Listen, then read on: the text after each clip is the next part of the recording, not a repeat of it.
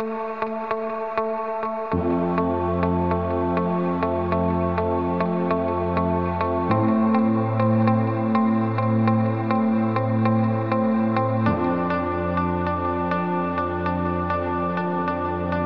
morning, everyone. It's Tuesday, April 3rd. My name is Mola Shahsavari. Welcome to Global Beat, the radio show of the students of the Institute on Globalization and the Human Condition at McMaster University. Our topic today is the Occupy movement. Since September 2011, a number of chapters have emerged from the Occupy Wall Street, a movement against the actions of Wall Street bankers. These chapters follow the same structure of decentralized, democratic, and consensus-based decision-making processes while occupying public spaces. In November, a group of students started Occupy McMaster University, which has now become the longest-running Occupy movement at a Canadian university. First, in our Around the Globe segment, we have Mark Burgess interviewing Dr. Susie O'Brien, Professor of English and Cultural Studies and Director of the Cultural Studies and Critical Theory MA program at McMaster University. In her recent paper, she discusses the idea of occupying time. Second, in our Look in Local, Khawla Benghazi will discuss Occupy McMaster with Gent Llukaj, a graduate student and an occupier. Finally, in our Hot Topic, we will hear from Dr. Karl Stefan Theodor Andersson, a full-time occupier at McMaster. Dr. Karl is a Bertrand Russell scholar and was recently featured in The Silhouette.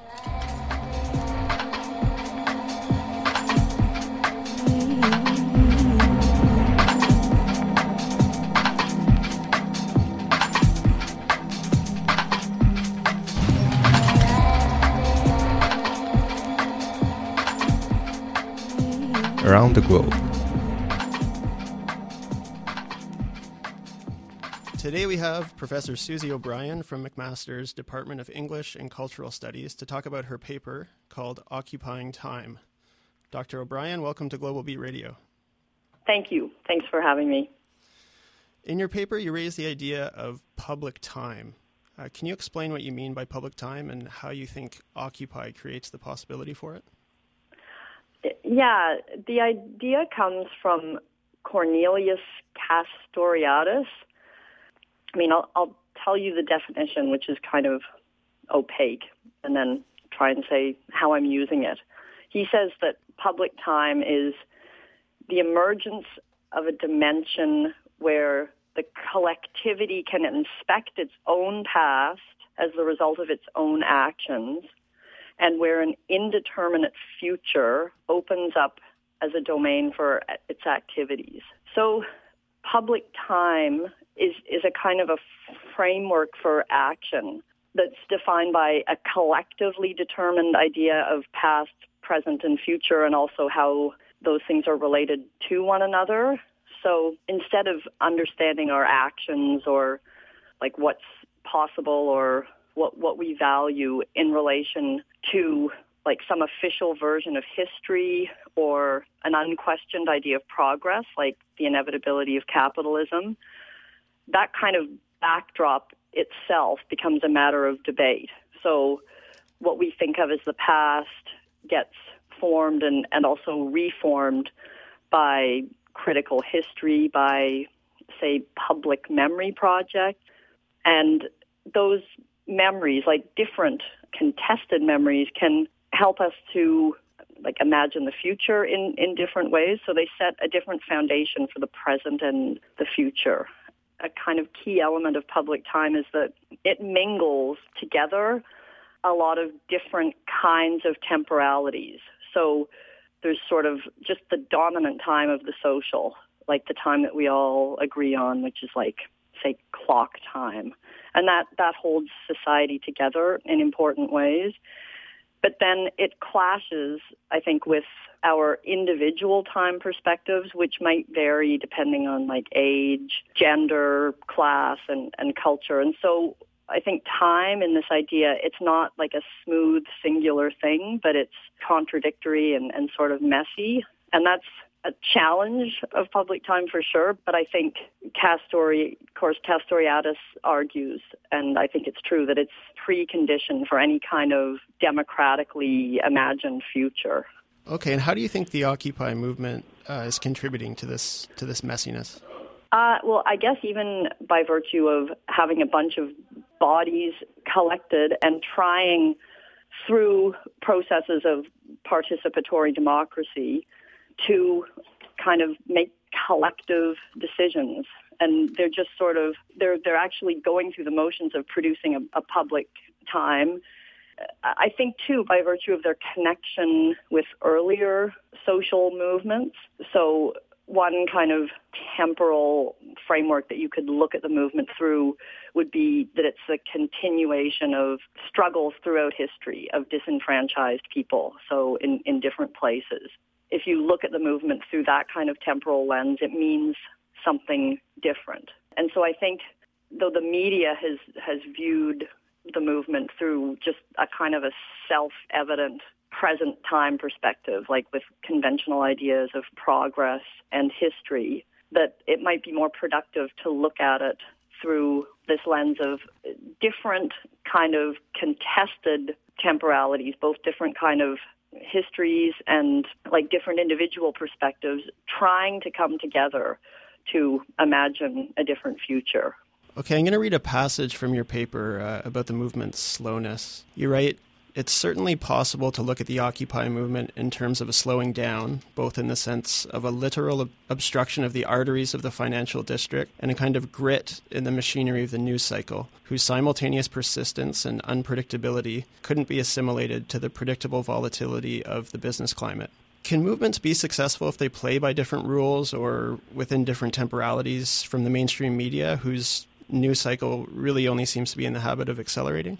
Yes, I think there's a risk in obviously like not being hot anymore. But I think there's also a way that the Occupy movement, by virtue of its kind of persistence and also its kind of unpredictability, like it keeps sort of fragmenting and then reforming in different places, that it stays in the public view.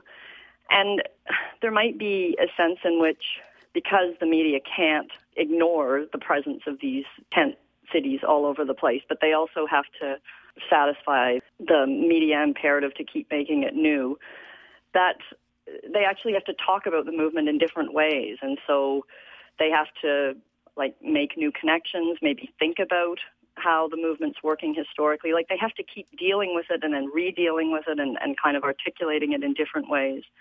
And that's a positive thing. And then, I mean, there's also the danger that it will just get assimilated into the normal news cycle. And when inevitably it sort of disintegrates a little bit or a certain site is dismantled, then it just gets read as, well, that movement's over. But I think even just like simply by virtue of its ongoing and kind of, it doesn't have a clear spatial or temporal boundaries, that it messes with the media's usual way of dealing with protests, I think. Yeah, in the paper you cite a couple examples of this kind of awkwardness of protesters being interviewed and trying to fit their stories into this narrative. Can you elaborate on that a little bit? Yeah, well, it was actually Wendy Brown who pointed out that nearly every interview with a protester begins, "And what brought you here?" And the idea being that you can only make sense of the movement by virtue of individual protesters' life stories and kind of a direct translation of their life narratives into their decision to become protesters. So what she was suggesting the media doesn't seem to have the capacity to do is to understand this as a collective movement, and that participation might not be like just the easy translation of somebody's own life circumstances into demands, which I think is just a common way of reading the movement, that it's just a bunch of disgruntled people making demands, but that the media doesn't seem to have ways to talk about what it might mean for a collective to point to a collective problem, and that you can't just reduce that to the sum total of a bunch of individuals' life stories. Yeah, it's sort of connected to that. You also talk about disruption caused by introducing corporeality into the architecture of Wall Street.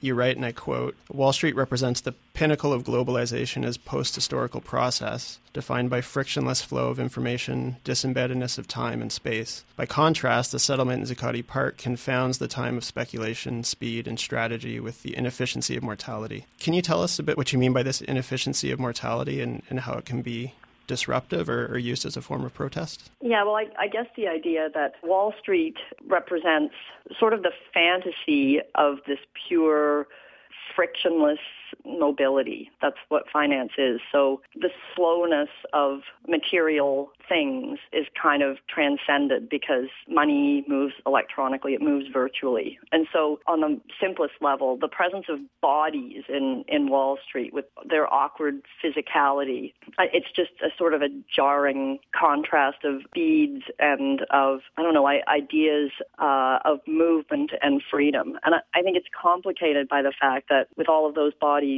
living close together for a period of time, and as fall turned to winter, the fragility of those bodies and the public health issues, which were how their fragility or their vulnerability came into public awareness, that whether strategically or kind of altruistically, city officials became concerned about protesters' health and just the public health implications of people living so close together. So things like what to do about toilet, problems of exposure, of like the communication of respiratory diseases. Like I think there was something called Zuccotti cough that infected protesters. It drew attention to a more general public health crisis because a lot of commentators and a lot of protesters pointed to the fact that there were communities suffering from the same kind of precarious health right beside the protest sites who were not, like it wasn't by choice that they were living in those conditions, but that they lacked public health resources.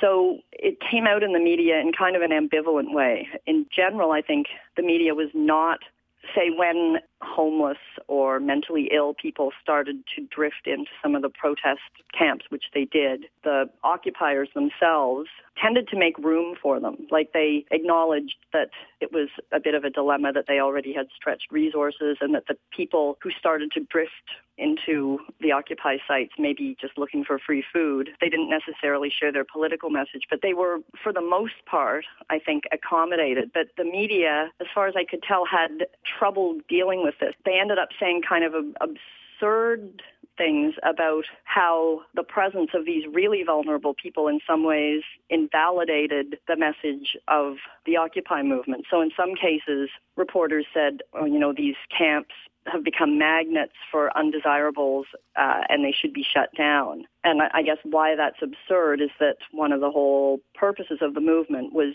to draw attention to vulnerability and problems, particularly in the U.S., of a lack of access to health care and, in Canada as well, of adequate housing and things like that. So however the media handled it, and I think mostly from what I saw, they handled it badly and not particularly sort of critically or thoughtfully, the protests really drew attention to just generally human vulnerability and more politically just the inequities in access to healthcare, housing, those kind of protections. So do you see anything good coming of that, or is it sort of a missed opportunity to help that vulnerable population? I guess it's too soon to tell. I think even by virtue of making visible a problem that is usually kind of ignored, it has the potential for something good to come of it. But I'm not aware of any instances where like a municipality said, this is appalling, we have to address these wider kind of problems, because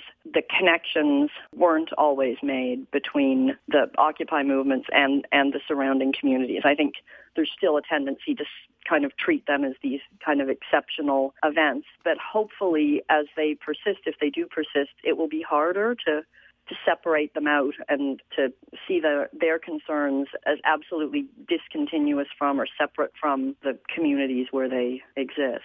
Another union you talk about that you say is different from, for example, the 1960s protest movement is between labor and students, and that they're united around a damaged idea of futurity. Can you explain what you mean by this and some of the reasons for it, and maybe what effect you think this broader union can have? Yeah, I think labor in general was not very sympathetic to the 1960s counterculture. And I mean, there were some instances, I think, of violent clashes between students and, I think, construction unions in one instance. And it was partly that some of the causes that the students supported, like withdrawal from Vietnam, were not supported generally by union members who tended to be patriotic, and they saw their allegiance more to the soldiers than to the students, who they saw somewhat accurately as pretty privileged. And there was the sense that those students had secure futures. So it was fine for them to take time out and protest the system, but that eventually they'd just find comfortable places within it. And I guess that certainty no longer exists for anyone, and particularly not for students who are saddled with huge debt. Back in the 60s, there were these narratives, I guess, of nation that sustained, say, the war in Vietnam, and of work and success, like the idea that if you worked hard, if you got a good education, then you would be successful, you would have a good future. And I think that narrative is kind of broken. It doesn't hold anymore.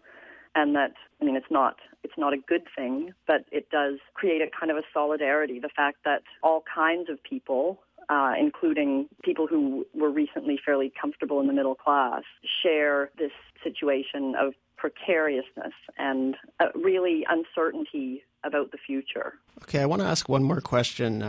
In your paper, you talk about some commentators like Nicholas Kristof in the Times and Chantal Hébert in the Star talking about the need to quantify the movement's gains in some way. Kristof by measuring media attention, Hébert by engaging the electoral system. But here was Zizek in preserving what he calls a pregnant vacuum from which a new public time could emerge. Can you tell us what this means and why you favor this slower approach?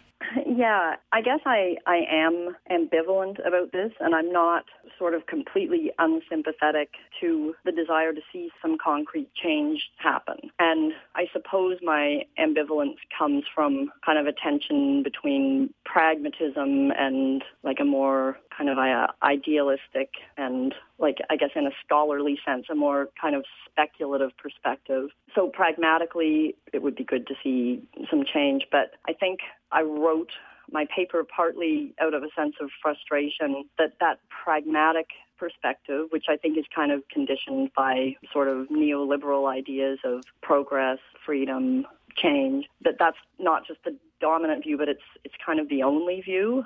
And it seems to me that if you try and measure the success of the movement by criteria that come from the media or the electoral system, that those systems are part of this entrenched inequality that makes them unable to move outside it.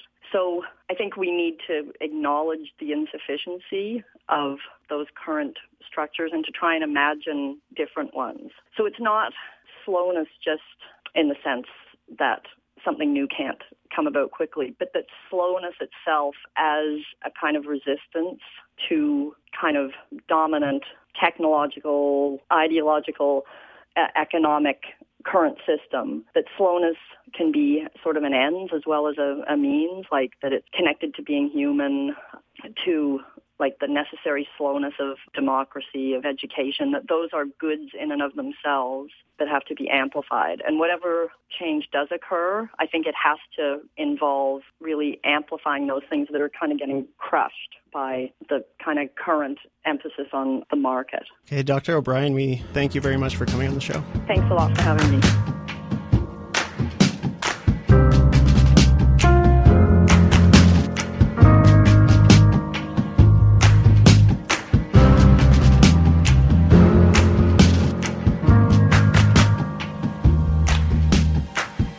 Looking local.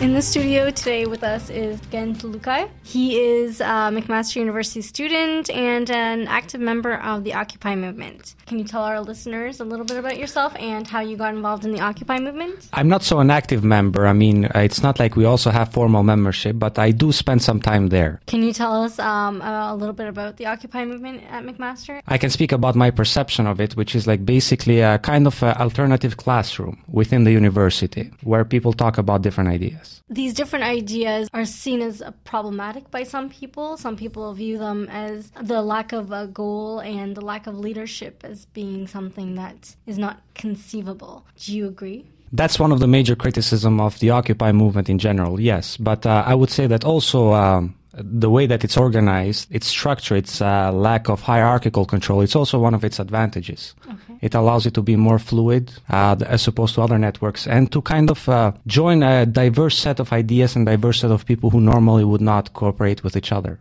So how effective is it with the lack of hierarchy? Well, speaking about these networks in general, there are some people who argue that they are better than hierarchical networks, which we see a lot in today's society, whether it's the state, the military, the way that a corporation is run.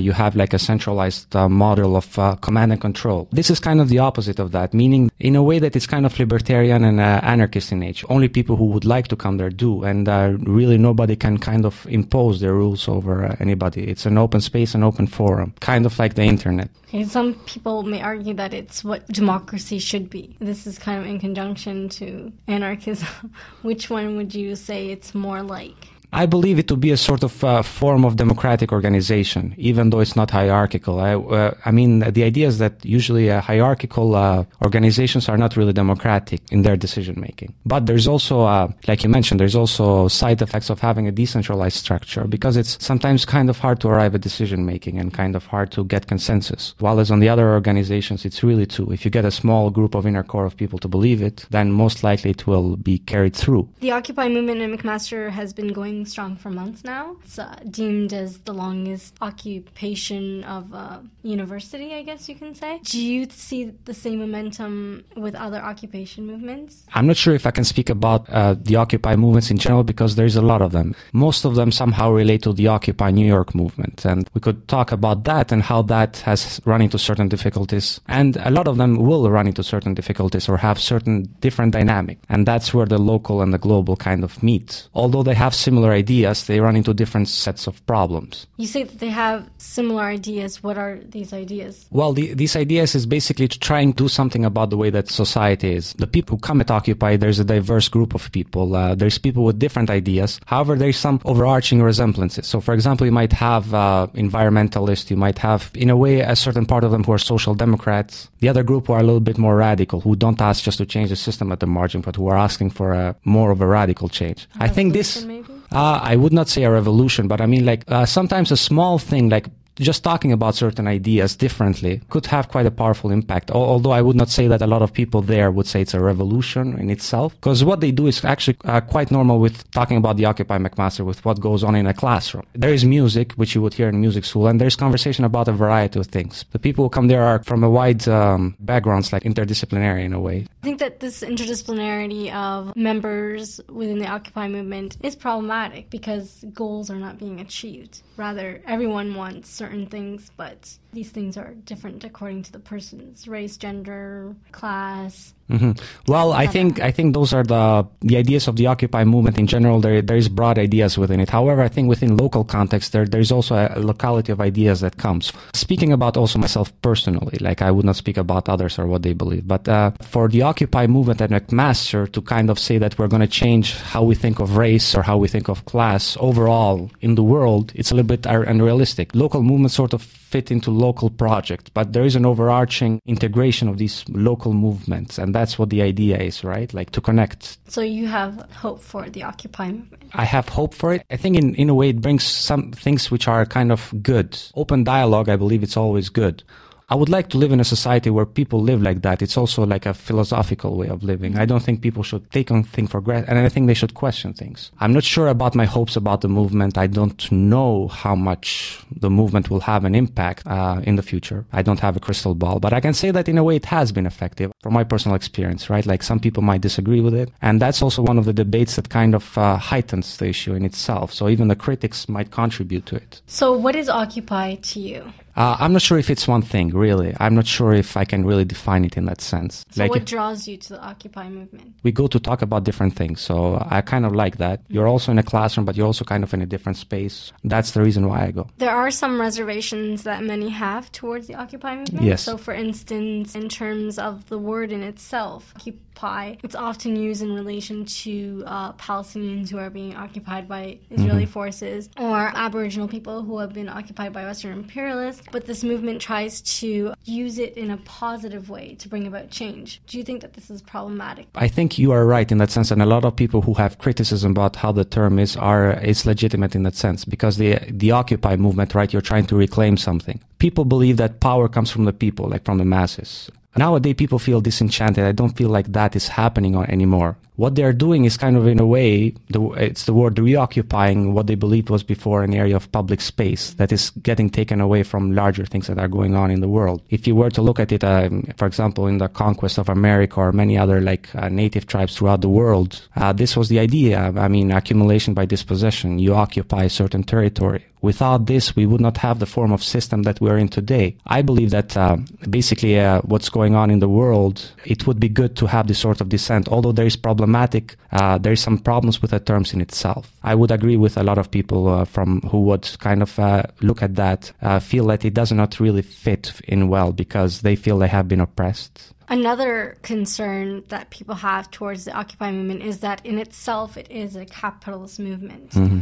Would you agree? I would agree to a certain extent of degree, yes. And I don't think that's necessarily a bad thing. But I think that in a way, because it's a system that, like I said, fits the structure of the internet and that integrates a larger group of people to coordinate their activities. And they try, especially when it comes to the internet, they try to make informational goods or public goods free. That's why I think also it has had support of other hacktivist groups. In that sense, it is capitalistic, but a different form of capitalistic. Not capitalistic in a monopolistic sense, as you would, for example, think of the Industrial Revolution, but also you could think of it being capitalist as breaking down monopolies on power and bringing down power as much as possible to the masses. In that sense, that has been the history of capitalism, with a breakdown of unions. So you don't think it's contradictory that they're trying to fight capitalism and neo-imperialism by using methods of capitalism, such as bringing about large crowds to voice their opinion? Now, against this sort of form of capitalism, which is corporate capitalism. However, if you were really a traditional liberal in that sense, you would be against monopoly power in most of every sense, and they are. That's what they're trying to do.